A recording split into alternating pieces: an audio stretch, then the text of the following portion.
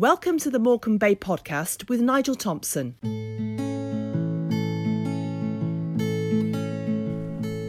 So welcome to this edition of the Morecambe Bay podcast, and we return to a site we came to over the summer. This is Eves Wood in Silverdale, probably one of my favourite parts of the Morecambe Bay area, to be fair. Very different day to day, very different feel as well, and of course all the trees have lost their leaves sadly and been affected very recently by a very severe storm, which we'll perhaps talk more about in just a second. I'm delighted to be joined by somebody who knows far more about this part of the world than I do, and he's going to take us on a bit of a guide to what's happening now and hopefully perhaps talk about the future as well.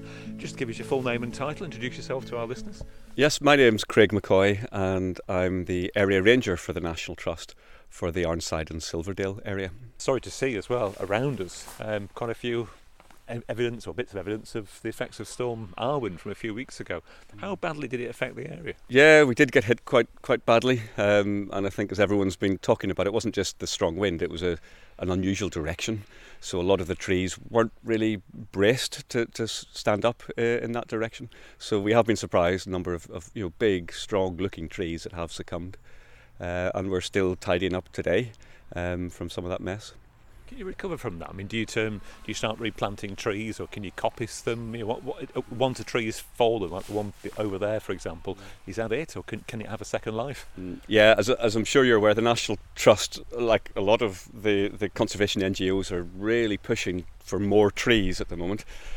We have some ambitious plans to create space for 20 million more trees over the next 10 years throughout the country. So we're really, there's been lots of planting going on over the next decade, which is really important to get more woodland areas. But in places like this, in Eves Wood, where there's already a well-established woodland, the pressure isn't really to be planting trees, because we think there'll be enough natural regeneration here. So this is this bit of woodland we're walking through now is considered ancient woodland, so this has had continuous tree cover since the earliest maps, since the earliest records, so over 400 years ago. So it's a bit of a natural process. These big storms will come through every so often, take out a few of the big trees, but that will create a natural canopy gap and let light in. And if you look around, there are thousands of little saplings just waiting for their opportunity to get a bit of light, and they'll very quickly fill the space. So at first it does look drastic when you see some of these big trees blown over and very sad, but as a woodland as a whole, we've got to think of the bigger picture, that actually it's not all disastrous. The woodland will still be here. There's lots of trees have survived. The lots will take their space. And when the tree falls over, it doesn't necessarily die. Sometimes some of the roots are still attached into the ground, and we've been amazed to see, and we'll see some examples of trees that have blown over years ago, but they're still growing. They're sprouting from the base, and sort of rising from the dead. I had a colleague of mine who always described them as phoenix trees, which I thought is a great example, where you've seen it blow over, you thought that's it, but actually it survives and regenerates. So it's not all bad thing. Cycle of life, isn't it? It's just part and parcel of nature. Some of the trees that haven't survived, perhaps, that you haven't had to fall. You can hear one of your colleagues in the background hard at work with his chainsaw. I mean, can you make use of the wood itself? Could it be I've heard it's talked of it being used for things like gates and fence posts, things like that. Yeah. So it's we don't want it all to go to waste. And woodlands that are around today have probably survived because they were managed as a timber commodity in the past. So woodlands weren't necessarily these sort of wild, forgotten wildernesses. They were worked on, they were managed, there was value in them, hence they were protected. So traditionally people would have been working away in woods like this all winter, and harvesting the materials. So today, we're not building as many houses with timber. We're not doing all the big boat building, but timber can still be useful. So locally we have a local volunteer, for example, who if a tree blows over, he has a good eye, and he'll plank it up and create some lovely benches, handmade benches that we've put around some of the sites. He's made these lovely gates that I'm sure people locally will see, these hand cleaved gates. There are other materials that can be used, so people will often take lumps of wood away for wood turning, making bowls and candlesticks and just hobbies like that. There's a guy I was just on the phone with this morning who comes to harvest some sticks every year to make walking sticks, There's another fellow that makes longbows with the yew. So there's people out there with crafts and skills that can still utilise the timber for all these great ideas and great hobbies. The National Trust still sells some firewood to local people, so it does bring in a little bit of money that helps go towards the conservation work. We like to leave a lot of wood lying, as you can see some of these examples, these sort of logs that are just lying here. And although they might look dead, they will be absolutely full of life. So dead wood, rotting wood, is a really important habitat in a woodland. It'll be full of all sorts of invertebrates, so beetles will be laying their eggs in there, and the beetle larvae will be tunnelling away, gnawing at the dead wood. There'll be lots of fungi and other microorganisms living in there. Any cavities that are produced will be good for cavities for nesting birds or bats. Can't have enough dead wood in a place like this. So again, a lot of it we deliberately leave to rot down, and again, it's all part of the natural process. This isn't a civic park in the middle of a city centre. This we want this to be a natural habitat. It is a triple SI, a site of special scientific interest, to recognise all the amazing wildlife that's here. And I think people have to remember, when you think of a woodland like this, it's not just about the trees. There's so much more here. There's so much life, either growing on the trees, like the lichens and the fungi, or in the leaf litter, in the soil. There's so much more here. All the ground flora. If we came back in the spring, you'd see all these woodland flowers. So a woodland like this, it's not just about the trees. In fact, sometimes the most biodiverse parts of the woodland are the glades and clearings where there are no trees at all and the sunlight's getting in. And again, that's part of our habitat management, to create a series of these little glades. So we do this coppicing every winter to let sunlight in temporarily, let all those sun-loving things respond and thrive. And then eventually those trees that we've coppiced will regrow from the base, and they'll shed that area out again. But by that stage, we'll have created another coppiced area nearby, so all those plants can seed there and the insects can move. And that again is really important, to keep that cycle, that patchwork and a mosaic. So a woodland like this isn't all the same conditions throughout the woodland. It's a whole mixture of conditions, and it's a very dynamic system, so it's changing and moving.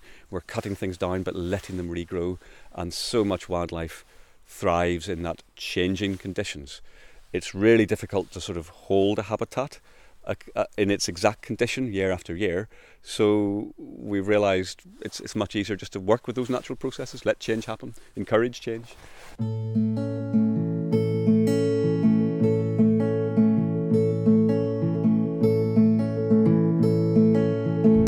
I'm Emma, and I'm one of the rangers at Arnside in Silverdale, working for the National Trust. We're just tidying up from a work party we had yesterday, just finishing off cleaning up the few fallen trees and then having a bit of a fire and habitat piling the rest. I started as an assistant ranger, moved up to ranger, but just working here at Arnside in Silverdale. What did you get out of it? Why did you join? I joined because I wanted an outside job and I like the physical side of it. I'm from a farming background, so I kind of wanted that outdoor conservation kind of job. And we get out of it a lot of benefits. Like this time of year, we're doing a lot of habitat work. We come back in the summer and we get to do surveys and we see what's benefiting from the work we've done, and I find that really satisfying. So in 5 years, and you must have seen quite a few changes of things you started. The first year you come back, and how does that feel? Definitely coming back over now and thinking, oh yeah, that's where we did that coppicing work like 5 years ago, and it's really good. It does take a while to see the benefits sometimes, but now I am starting to see it, which is quite nice. Okay, I'm going to say, what a great feeling knowing if you've had a hand in it and it's benefited thanks to yourself. Yeah, especially when we get some nice comments from the volunteers and members of the public saying how good it looks. You think, oh, that's nice, we've done a good job there. Is that good fun working with volunteers? They must all bring something different, different backgrounds and skills and comments maybe, and just being involved for free. It's nice, isn't it? Yeah, it's probably my favourite part of the job, working with the volunteers. We have a good laugh, usually at my expense, but no, it's lovely, and just to see all the different people, because we get students in as well who are volunteers, who it's nice to sort of teach them and see the next generation of ranger coming up. It's quite nice to be able to share what we do with so many different people, really. Yeah. And what do you think of this area? I mean, are you from? I'm from Yorkshire. Oh, right. So right. I've come over to this side. You got to pass out a passport. I did, yeah. Arnside and Silverdale and it's lovely. It's a brilliant place to work. Roger Hanna, and live just outside Lancaster. Oh, wow. So you've travelled in to volunteer? Well, yeah, it's about 10 miles or so. It's not far, yeah. And you were saying this is fifth anniversary you've been involved? Yeah, since I retired, yeah. So, it's a good way to keep fit. Well, we just fell in some coppice in some trees, and, they've gone into the farmer's field, so we have to, cut them up and get them back onto our land and put them in piles for habitat or burn it. Some people, yes, I got my 5-year award yesterday, but some people got the 20-year. Yeah. Oh, volunteering. Yeah, Brilliant. I mean, some of them are in the sort of 80s. Yeah. Which says a lot, doesn't it? It must be good for you, so if you can volunteer into your 80s, Well, yeah, that's incredible. exactly. Brilliant. Yeah. It's all about the Bay, the Morecambe Bay podcast. Very dramatic bit of forestry going on there. I'm glad that wasn't on film. You were saying before about the fact that you are very much part of the AONB, part of Ansar and Silverdale Area of Outstanding Natural Beauty. I mean, a mile or two over there, I think, is Leighton Moss, probably less than a mile actually. Yeah. You've got the Kent estuaries over there, Morecambe Bay, and you've got a fantastic job. You're kind of right in the middle of it, managing this part of the world. You must have to work very carefully to make sure that the action you take here doesn't perhaps undermine or doesn't swamp other action that's been taken elsewhere. So do you sort of work together and talk about how you're going to manage areas like this? Yeah. So within the AONB, there's really good cooperation, and we do meet together and share information quite regularly. There's what we call a local nature partnership, which we sit on along with a lot of these NGOs and Natural England government body and other landowners. So it's really important to sort of discuss what we're doing and make sure, just as you say, to make sure we're not doing something different than our neighbours are doing, and we can all help each other. And wildlife doesn't respect boundaries and ownership. So again, we can, if we're trying to do a bit of coppicing in the likes of Eves Wood, we can target places against the boundary where we know our neighbour had coppiced some a year or two before on the other side of the wall, knowing that the invertebrates that need that light-loving area will be ready to move when his area regrows. So if we can sort of create the next stepping stone location for that wildlife, that's perfect. So again, it's taking advantage of what our neighbours are doing, because we're all trying to do the same thing. We're all trying to help the wildlife. So working together like that, we've got a much better chance of being successful. How's it going? We mentioned before Storm Arwen, which I guess has probably, damaged some habitats, have probably taken a bit of a hit, and hopefully they will recover. But when it comes to wildlife, last time we walked up here with your colleague Nancy, for example, we saw a deer just here, which was fantastic. Yeah. I've been coming around here for years. The nearest I'd been to one, was that. But so how are you coping? How are you doing when it comes to kind of encouraging wildlife to flourish and nurturing it, and perhaps bringing in new species as well? Somewhere like Eves Wood, there is a lot of wildlife here. It's a busy place for visitors as well, so a lot of people walking their dogs and exercising.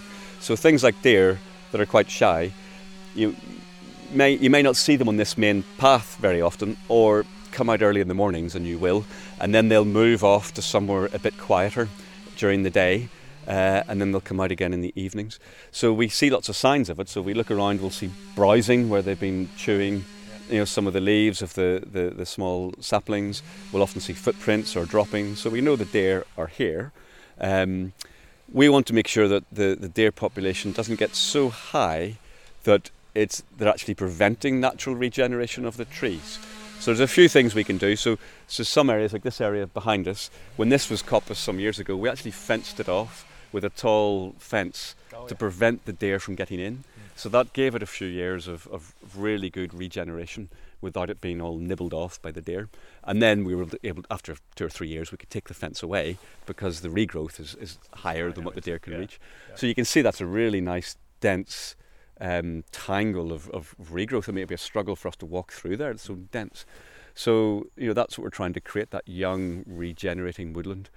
We've left a few of the big standards, these big spreading trees that will be the old trees of the future. But again, hopefully in 10, 15 years' time, someone else will come through and coppice the same area, take out all the young sort of 20-year-old regrowth, and again leave these big standards to get even older. So the deer are here. They're a natural part of the habitat, but we don't have the big predators anymore. We don't have wolves, we don't have lynx that would naturally be hunting the deer. But unfortunately, dogs, domestic dogs, sort of act as that proxy. So every year we get reports of deer that have been attacked by pet dogs, which is a real shame. And I'm a dog owner, so I I'm not an anti-dog, but it is something we do ask our visitors just to keep their dogs under control. They may not realise their dog running through the woods is just having fun, but actually it can have that impact. Only yesterday we got a report of another dead deer fawn at Red Hills, which is sad. Again, killed by dogs. So that's a shame, and that's for as animal lovers, dog owners, we don't want that to happen for those deer to suffer. There is in the local area a local deer management group that keep tabs on deer numbers, and they do some years have to go out and cull a few to keep the numbers consistent, because, as I say, they're a natural part of the woodland community. We want them. The deer that live here are roe deer, so they're a native species, but we just don't want the numbers becoming so much that either the deer themselves are struggling, or they're having that negative impact on the natural regeneration of the trees, or they're being forced out of the area into people's gardens and onto the roads and being injured by cars, which again happens. There's always traffic accidents. But this local deer management group, again, they work over a lot of different land ownership, so they're communicating with each other and the local shooting estates and things like that, so they know what the deer population is like in the total area. We're not just looking at Eves Wood in isolation, because the deer come and go. They don't live here. It's not a population that just live in Eves Wood. They move around the area. So again, it's important. It's bigger than a national trust. We've got to get those bodies that are overseeing it in the wider area to understand it. And then other species, there's some things that with a little bit of targeted habitat management we can encourage wildlife to come back, and we've been really successful. The coppicing's working well for a lot of the light-loving things like the butterflies that this area is very famous for. There are some species that we think we need to give a little bit of a helping hand to. So there's a project running for a few years called BOOM, stands for Back on Our Maps, and we're involved with them. It's lottery funded, but and managed through Cumbria University, but they have looked at a number of species across different taxonomic groups that should be in this area.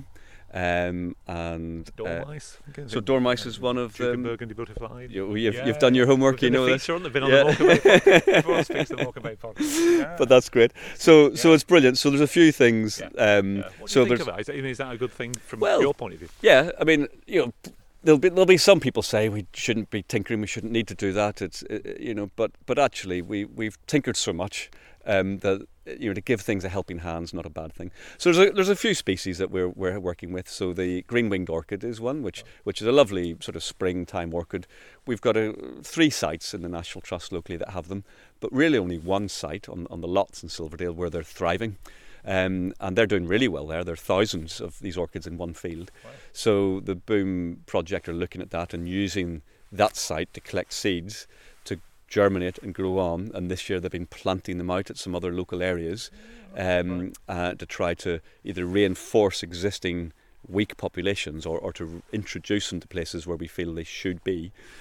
So that's great, and that's really difficult. Growing orchids from seed is notoriously difficult. So Kew Gardens have got involved with their team of experts where they're growing them in laboratories, and they have to isolate the mycorrhizae fungi that's needed for the seed to germinate, and it's all very complicated and scientific. But there's a project there that's really focusing on that. The National Trust, we provide seed source and a bit of support, but we wouldn't have the time to be doing or the funding to do all that. But it's great to see things like that happening. Spite Speedwell is another one where we have one little population at Heathwaite, but again that's another one with the BOOM project. They've been really successful at collecting some seed, propagating them. We now have surplus that we're planting back out at some places. So it's early days, but there's been some really good success. You've obviously heard about the Dormouse project. So last year there was earlier this year, there was an introduction to within the AONB. There's some further introduction planned for next spring, and again there's so much generally in this area. There's some really good habitats. There's about 30% woodland cover, so it's a place where dormouse should be, so hopefully they'll do well. And certainly the early indications from this year is that the ones that were introduced have bred already. So happy, settled. So they're doing well and done. spreading from where they were released.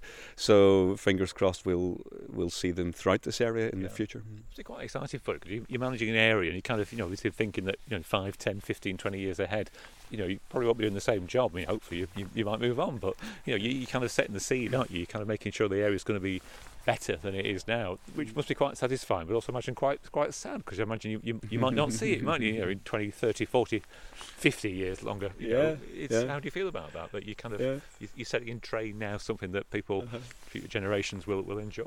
Yeah, no, you're absolutely right. I mean, I feel very privileged to be, play a small part in influencing places like this. But you're right, it's thinking so well in the future. I'm only playing one little part. It's like a relay race, isn't it? There were people working here before me, and I'm so grateful of what they've done and allowed us, the current Ranger team, to sort of inherit some really good sites that have been really well looked after in the past. We'll play our little part, but then pass that baton on to someone else. And again, it's why it's important to have these management plans and sort of visions, and to share information, so that in the future people will come in and hopefully run with that and continue the same thought process. And opinions change, and scientific advice changes. And again, that's why it's important to keep up to date with current research, and monitoring is really important. But on the whole, woodlands like this will be managed, hopefully in a similar way, well into the future. And if it's not by me, it'll be someone else. So So I feel privileged to be part of that one small stage in that 1,000-year timetable of a woodland like this. Well, I'll be here for a good while yet. Anyway, I'm not trying to write you off. It's prematurely, I promise. Sorry.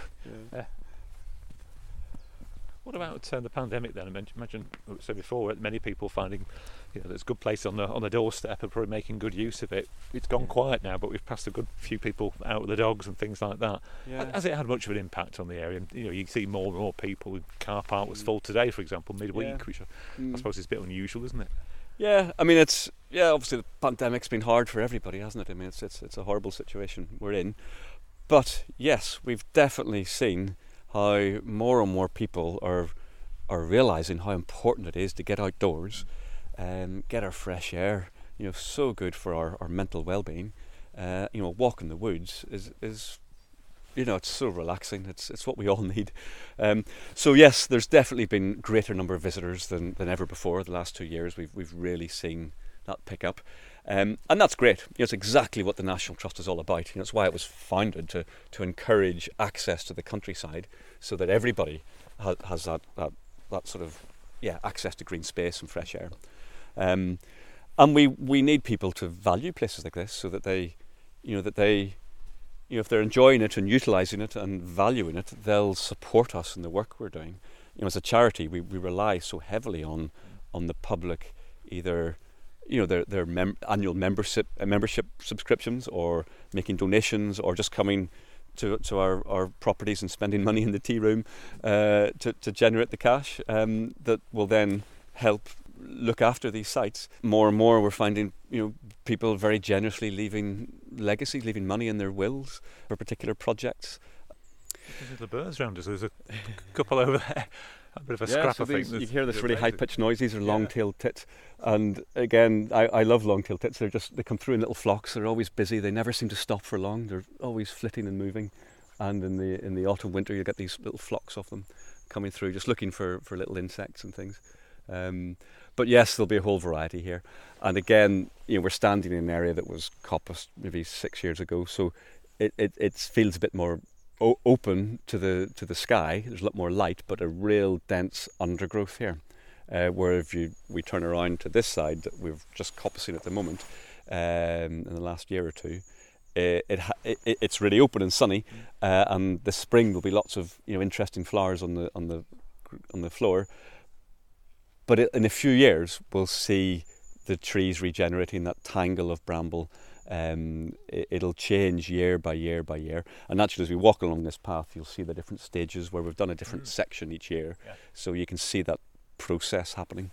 There's a few big trees that we've been that have either been damaged in the recent storm, or we've decided to fell them to let the light in. And again, it's that coppicing. So these stumps that are left behind will regrow. But in the meantime, it's let the light in. So this coppicing process, although it looks quite drastic, felling these big trees, it actually will benefit the woodland habitat. And in a few years, we'll see what's behind us, which is clearly, healthy, regenerating woodland. So yeah, it's really nice to see the birds and the insects and things utilising these open areas.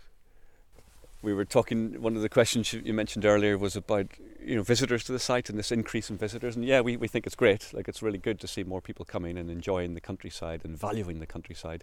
And we've definitely noticed a lot of people who maybe aren't used to being in the countryside. So that's great. It's like a new audience. It's new people coming. Hence, when you chatted to my colleague Nancy about us putting in these waymarked trails, we found they've been really popular, where people who maybe aren't that familiar with the countryside or that confident, when they come to a place like this, it can be a bit daunting, where they don't know where to go. There's no reception here, there's not members of staff to point them around, whereas these very basic waymarked trails, or a downloadable trail that people can follow on their phone. We've been amazed at how many people we see walking around staring at their phone, following this suggested trail. And the likes of Eves Wood, there's a whole network of footpaths.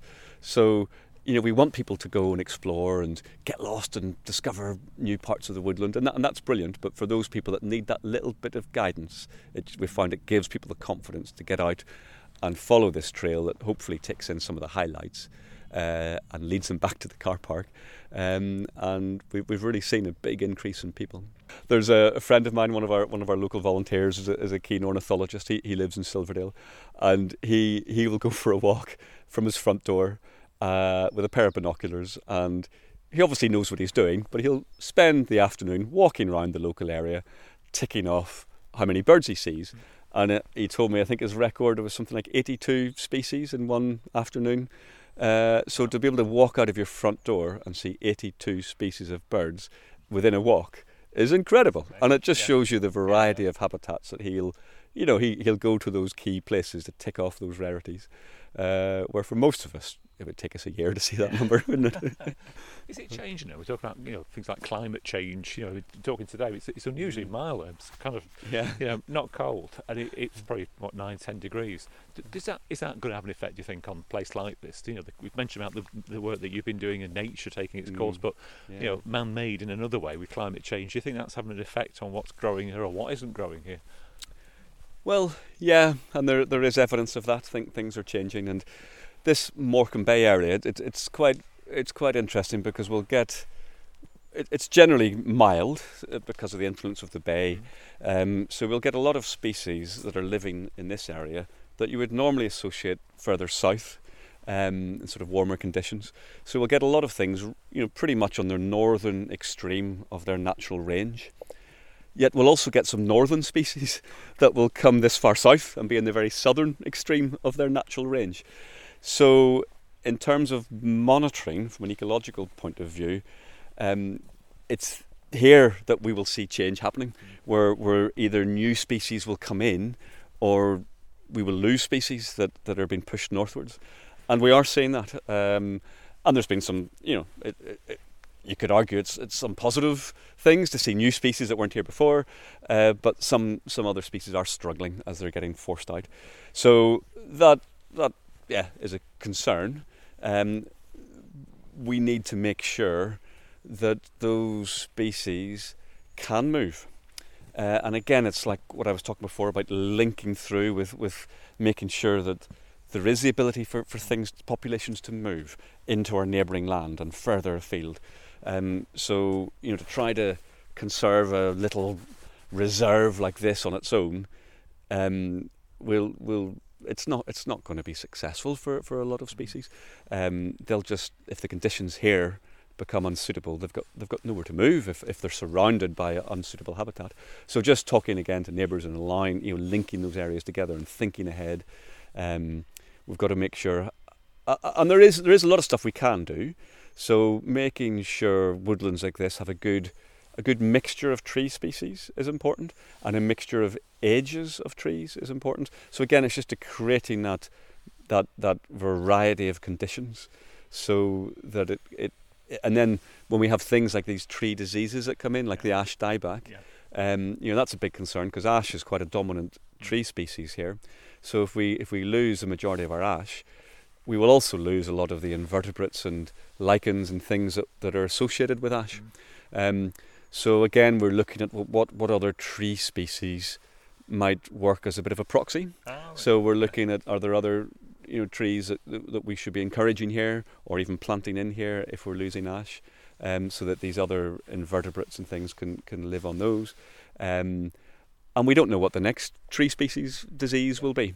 So we've got to think long term. So if we had a woodland dominated by one or two species and we lose one of those, then it'll have a devastating impact. But if we can have a good mix throughout our woodland, then again the woodland community is going to be a bit more resistant to change, or at least provide those conditions to allow change. So again, that's one of the things we're always thinking of. It's interesting what you say about the area being perhaps a barometer for wildlife, but I guess also for these diseases as well, because I suppose because of where we are, with traffic and with just physically in the country, around the centre of the UK, that if something's going to happen, it could happen here, couldn't it? Because it's because of where we are, or a crossroad, flight paths, things like that. Yeah, I suppose. So I guess in a way you're the centre of for a lot of reasons, a lot of species, but also just in general how the UK is coping with climate change or disease or whatever. So no pressure then. You've got quite a lot of other things to think about. Oh, we all do, I think, everywhere. And again, we're so lucky within the National Trust, but also all of these NGOs, these conservation charities. We're all so lucky to have the great support of local people and volunteers. So we talked about monitoring.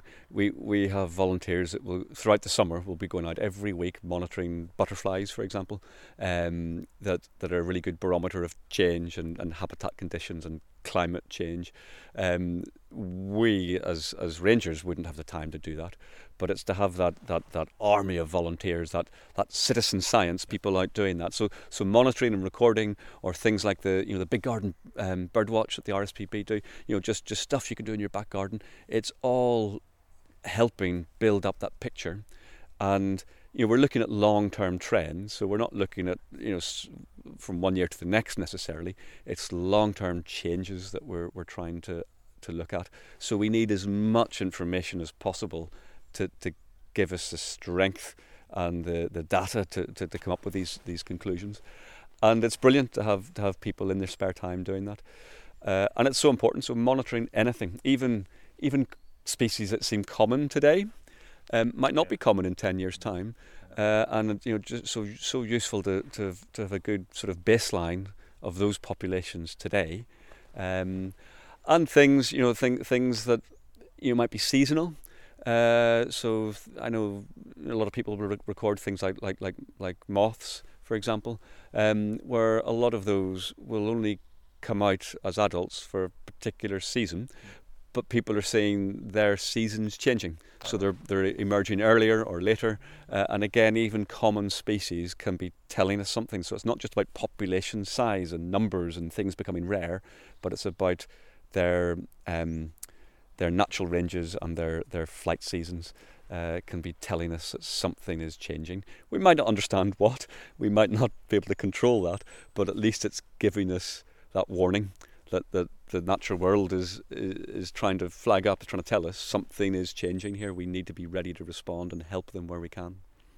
Well, listen, I'm very grateful for your time. You give me a lot to think about, and I'm sure listeners are very grateful as well. And I've got one last question for you. I can tell listeners, I'm sure, will detect not a North Lancashire accent. You've been here, I think, for 8 years. What do you think of Morecambe Bay? You made it your home. You work here as well. What do you think of the area? What do you make of the area here? Oh, I love it here. I mean, I came from Northern Ireland. I worked for the National Trust over there for 12 years and loved the area I was working in. It was a beautiful place. But yes, when my wife and I moved over here to be closer to her family, I was a little bit torn, because I knew I was leaving a job I loved. I was leaving a location I loved. But we've absolutely loved it here. The Morecambe Bay area is fantastic. And we're settled here and have a son of our own, and we're very happy. And it's the variety, like we touched on before. There's so many places we can go and explore. There's so much open access here. To be honest, when we moved here, we thought every weekend we'll be up in the Lake District Fells, but we hardly go because there's so much to explore here in our local countryside. So we feel very, very fortunate. Not always peaceful and quiet though. When you've got these airplanes moving over. Well, thank you very much for your time. Good to share some experiences of this fabulous part of the world, and good luck for the future. Thank you. Oh, thank you very much, Nigel. It's a pleasure to chat to you. And if you want to see some more pictures, go to our website. I'm going to post some pictures on there shortly. And again, thanks as always for listening to the Morecambe Bay podcast. This is Nigel Thompson. Until next time, enjoy the bay. Follow us and get in touch. Search Morecambe Bay Podcast on social media.